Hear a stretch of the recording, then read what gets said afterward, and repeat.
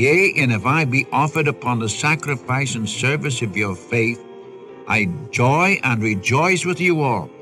For the same cause also do you joy and rejoice with me. For I trust in the Lord Jesus to send Timothy shortly unto you, that I also may be of good comfort when I know your state. I have no man like-minded, who will genuinely care for your state. For all seek their own, not the things which are Jesus Christ. But you know the proof of him, that as a son with the Father, he hath served with me in the gospel. Him therefore I hope to send presently, so soon as I shall see how it will go with me. I trust in the Lord that I also myself shall come shortly. I suppose it necessary to send to you Epaphroditus, my brother, my companion in labor, my fellow soldier, your messenger, and that he ministered to my wants. He longed after you all, and was full of heaviness, because you had heard that he'd been sick. Indeed, he was sick nigh to death. But God had mercy on him, and not on him only, but on me also, lest I should have sorrow upon sorrow. Welcome to the Unchanging Word Bible Study. Our teacher, Dr. John G. Mitchell, was faithful in teaching the Word of God for more than 60 years throughout the Northwest. Our name, the Unchanging Word, reflects the fact that the eternal Word of God has never changed and never will. Jesus Christ is the same yesterday, today, and forever. Life begins at Calvary, there my Savior died. He took my place, and by His grace came with me to abide. All I need for living is mine by just believing. Life begins at Calvary, life that never ends. In Philippians chapter 2, verses 17 through 30, we have three examples of servants who had the mind of Christ worked out through their lives. This is the Unchanging Word Bible broadcast with Dr. John G. Mitchell. Well, Dr. Mitchell shares with us the three men through whom God worked out the mind of Christ. They are Paul himself, his son in the faith, Timothy, and Epaphroditus, a brother and fellow soldier. These three exemplified the self-sacrificing service to the Lord for the believers. And Dr. Mitchell will ask us to pray that God will raise up a generation of believers who will seek the things of Christ rather than their own things. Can we do that? Our Father, we ask you to send out laborers with the gospel of Christ into your harvest in these days for Jesus' sake. And we thank you, Lord, in Jesus' precious name. Amen. Well, here's Dr. Mitchell, Philippians chapter 2, verse 17. Now we're in Philippians chapter 2, and we're starting in verse 17, and we're going to be dealing with the outworking of the pattern of the believer, of pattern of Christ in the believer. You remember, we're dealing here with, in chapter 2, with Christ, the mind of Christ in his humiliation and exaltation, and the effect this has upon God's people. And from verses 12 to 16, we were dealing with the believer's responsibility. Our privilege was to work out our salvation with fear and trembling. It was God who worketh in us, both to do will and to do of his good pleasure. And then we had our walk and conduct, how we are to walk and where we are to walk, verses 14 and 15. And then we had our service in view of this. In verses 15 and 16, we are to shine as lights, holding forth the word of life. And then we have our hope in verse 16, and that is the coming of the Savior for his own people. And Paul wanted to rejoice in the day of Christ because of the coming of the Lord. Now, starting in verse 17 and running through the end of the chapter, we have the mind of Christ working in the Apostle Paul, and it's followed along with the mind of Christ working in Timothy, and then the mind of Christ working in Epaphroditus.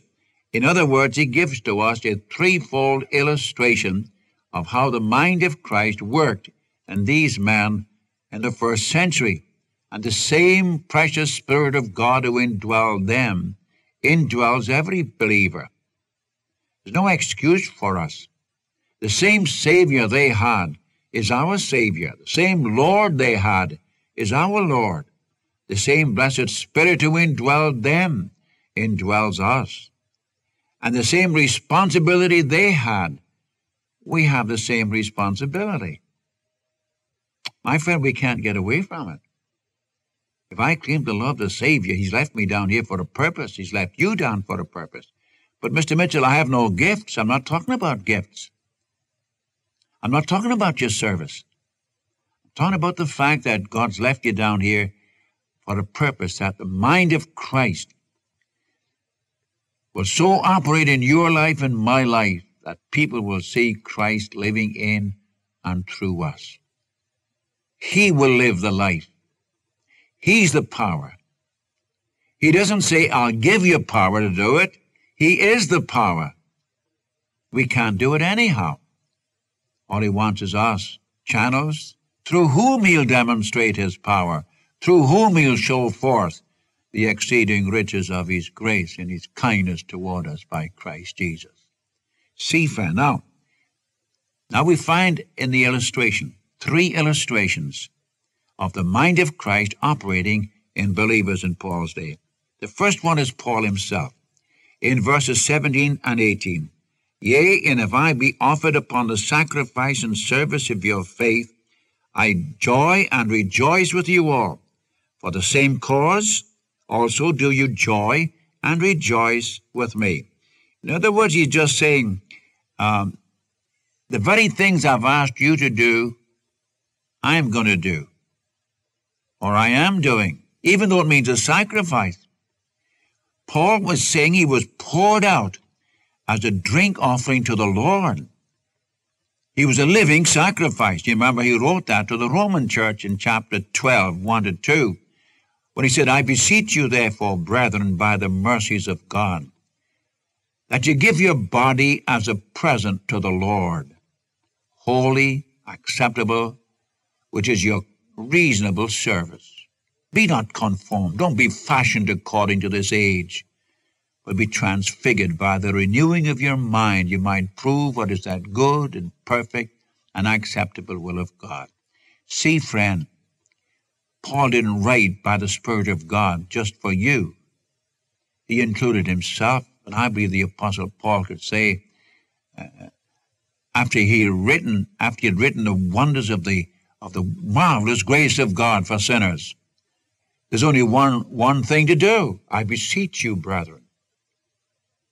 The beseechings of grace. I beseech you, brethren, to give your body. Now he saved you, your personality, whoever you are. He saved you and redeemed you. Made you eternal. You're living in a body here on earth. I'll give that body to me so I can use it for the glory of God. That's what the Lord Jesus is saying. In 2 Timothy chapter 4, verses 6-8, allow me to do this, will you? He said to Timothy, this is the second imprisonment of Paul. Paul has already been before Caesar, and when he stood there, nobody stood by him, and he was sentenced to death. So he wrote to Timothy and said, I'm about to be offered as a sacrifice. The time of my departure is at hand. I have fought a good fight. I have finished my course. I have kept the faith.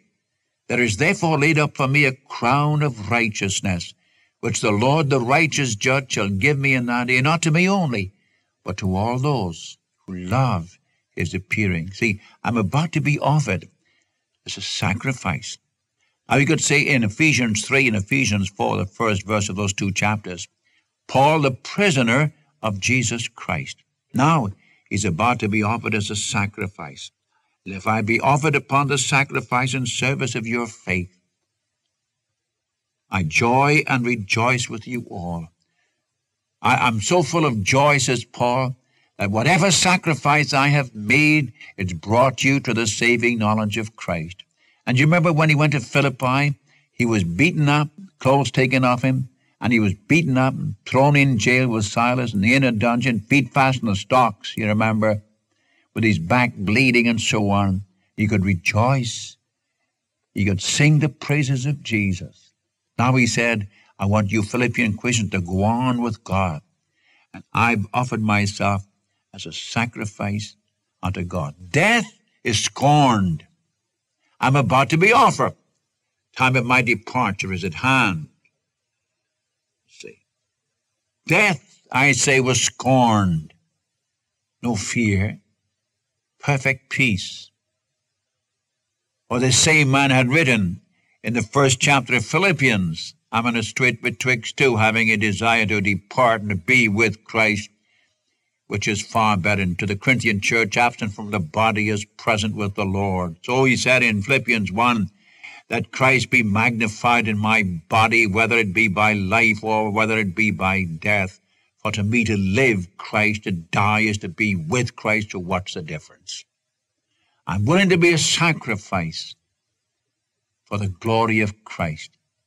And I'm so glad that when I stand in the presence of God, and then especially in the day of Christ, and you'll be there, you Philippian Christians will be there, I'm going to rejoice because I'll see the footage of my sacrifice in that you folk came to know the Savior and live for him.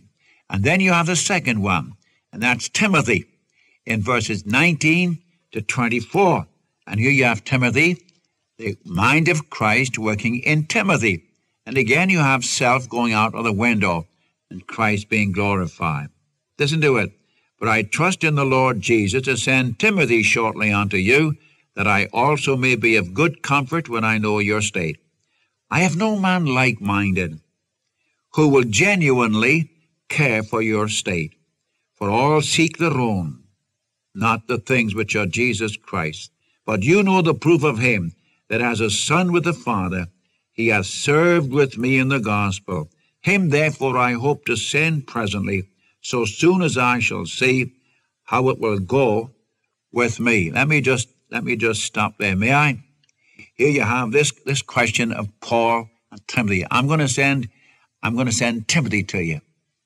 You can just see how Paul's heart was going out to these Philippian Christians who were suffering for the Savior's sake.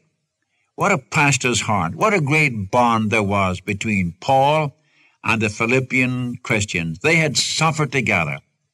And his heart was going out to them, and he says, listen, I'm going to send Timothy to you. What he really is saying, men are scarce. Now remember, Paul's in jail in Rome. Now, men are scarce. I can hardly find anybody who's got any concern for the brethren in their suffering. Most of the brethren are selfish and self-contained, and why the scarcity of men? Because he says, I have no man like-minded who will be genuine in his care for you, because all seek their own things, not the things that be Jesus Christ. The reason for the scarcity of men today is the same, for all seek their own things, their own selfish aims.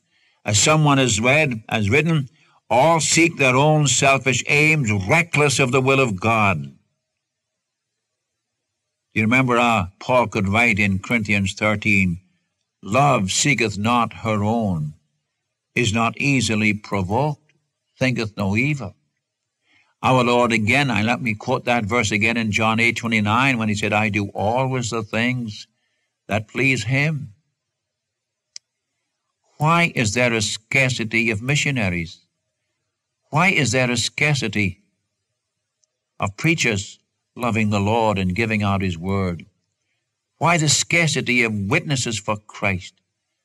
Because so many Christians are seeking their own things, not the things that be Jesus Christ. You know, I can't help but remember quite a while ago reading about a Christian in Burma. His name was Sankwala, and he was offered a very lucrative position with the British government when the British were in charge of India and Burma. And they offered him this very, very wonderful position, which paid a very, very good salary. And he turned them down. They asked him, why will you turn it down? And he said, because I would rather eat with the children of poverty. This man gave himself over to the Lord Jesus to be used in giving out the testimony among the poor people of Burma. And if I'm quoting it correctly, in in 2.5 years, over 2,000 adults, men and women, were saved. Not counting children, over 2,000 adults were saved. And he started 30 churches. 30 churches started in 2.5 years.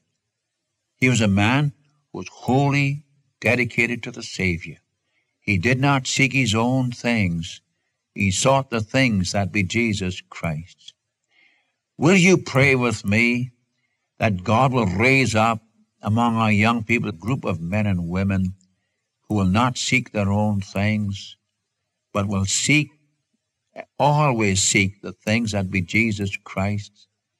That God out of this present generation of Christians will raise up men and women who will have a passion for Christ, who will say with Paul, whether by life or by death, just as long as Christ is magnified in my body. You see, Paul says, these Philippian Christians, I haven't anyone to send to you but Timothy. But I'll say this for Timothy, he's genuine in his love for you. And this was a real sacrifice, by the way, for both Paul and Timothy. Paul is in jail. Timothy was waiting on him. And Paul looked around, he could say, I haven't anybody to send you, so I'll send you my son in the faith, Timothy. And I read here in verse 20, I have no man like-minded who will genuinely care for your state, for all seek their own things, not the things which are Jesus Christ. Implying that Timothy was seeking the things of Jesus Christ. But you know the proof of him, that as a son with the Father, he hath served with me in the gospel. Him, therefore, I hope to send presently, so soon as I shall see how it will go with me. And then I trust in the Lord that I also myself shall come shortly. Now, here you have Paul's confidence that he's going to be freed from jail. And by the way, he was freed from jail. Whether he went back to Philippi, I don't know. But he is freed from jail. He's genuine in his love for these dear people at Philippi. Now, starting in at verse 25 and running through to the end of the chapter, we have the mind of Christ operating in Epaphroditus. Now, Epaphroditus was sent to Rome to minister to Paul in his needs. You remember, he came from Philippi, I take it, and he came with a present from the Philippian church to meet Paul's need. You have it in verse 18 of chapter 4. I have all and abound. I am full, having received of Epaphroditus the things which were sent from you, an odor of a sweet smell, and a sacrifice acceptable to God. You know, you have this question of Epaphroditus. I've oftentimes wondered about this. These dear men, how much they must have sacrificed for the Lord. You know, it wasn't just a question of going from Philippi to Rome. You ever stop to think? You and I could make that hop in half an hour, possibly by plane today, at least less than an hour. But in that day, it meant days of travel with possible danger. But mark this man Epaphroditus. Remember, these are people who really love the Lord. Look at this verse 25. I suppose it necessary to send to you Epaphroditus, my brother, my companion in labor, my fellow soldier, your messenger, and that he ministered to my wants. He longed after you all, was full of heaviness, because you had heard he'd been sick. So on. Here's a man who was living for Christ. Self was outside the picture. True, compassionate, humble, self-sacrificial. Notice what Paul talks about him. He's my brother. He's my companion. He's my fellow soldier. He's your messenger. And he's a minister to me. He ministers to my wants. And by the way, do you know, it takes a big man to be ministered unto. Did you know that? It's easy to minister to somebody else. But to have somebody minister to you, well, that's something else. And I like Paul here. I just like. He's a brother. He's my companion. He's a fellow soldier. He's your messenger to me. And he ministered to me in my need. and noted what it cost Epaphroditus. He longed after you all and was full of heaviness because you had heard that he'd been sick. Indeed, he was sick nigh to death. But God had mercy on him, and not on him only, but on me also, lest I should have sorrow upon sorrow. I sent him therefore the more carefully, that when you see him again you may rejoice, and that I may be the less sorrowful. Receive him therefore in the Lord with all gladness, and hold such in reputation, because for the work of Christ he was nigh unto death, not regarding his life. What for? To supply your lack of service toward me. Did you notice the cost? He was nigh unto death. And aren't you glad that the Lord healed him on the ground of mercy? Did you notice this? But God had mercy on him, and not only on him only, but on me too, lest I should have sorrow upon sorrow. Somebody's going to ask the question, why in the world didn't Paul heal him? You remember, was it to the Colossian church he said, Trophimus have I left sick at Miletus? Why didn't he heal him? No, my friend, this man was healed on the mercy of God. Well, Mr. Mitchell, don't you believe in healing? Yes, God heals. I wouldn't limit God one little bit. He's omnipotent. He can do anything he wants.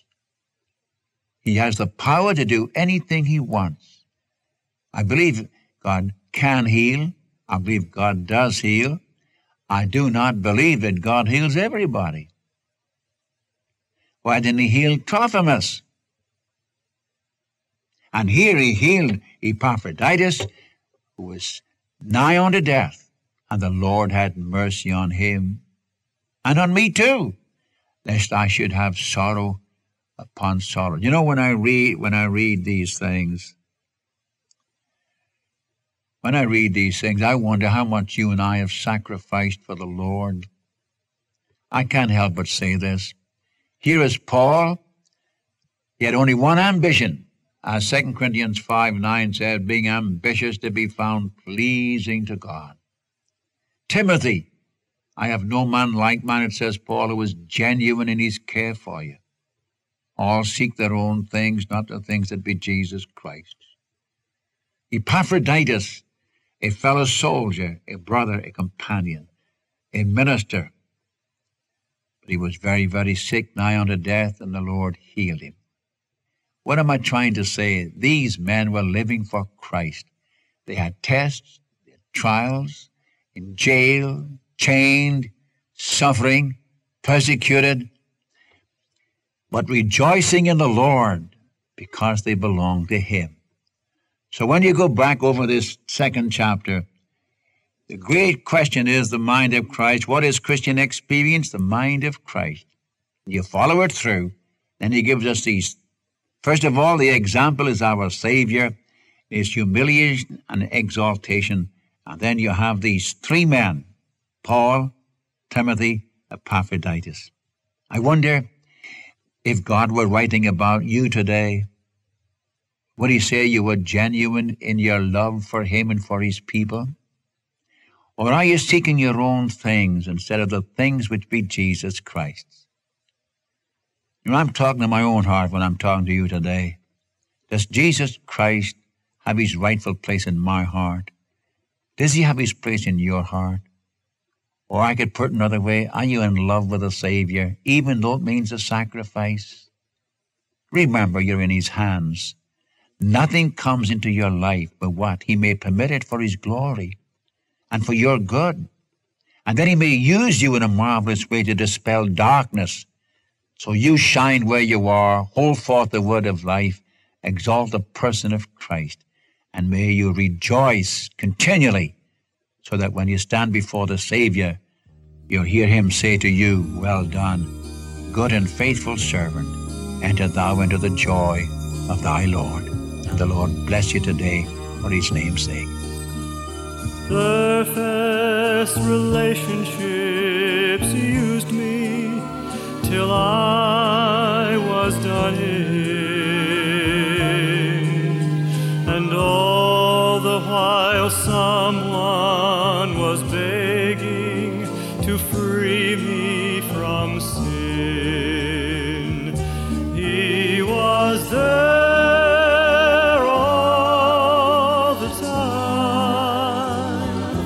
He was there all the time, waiting patiently in line. He was there all the time, all the time. Thank you for listening to the Unchanging Word Bible Study today. And so until next time, this is the Unchanging Word Bible broadcast. Life begins at Calvary.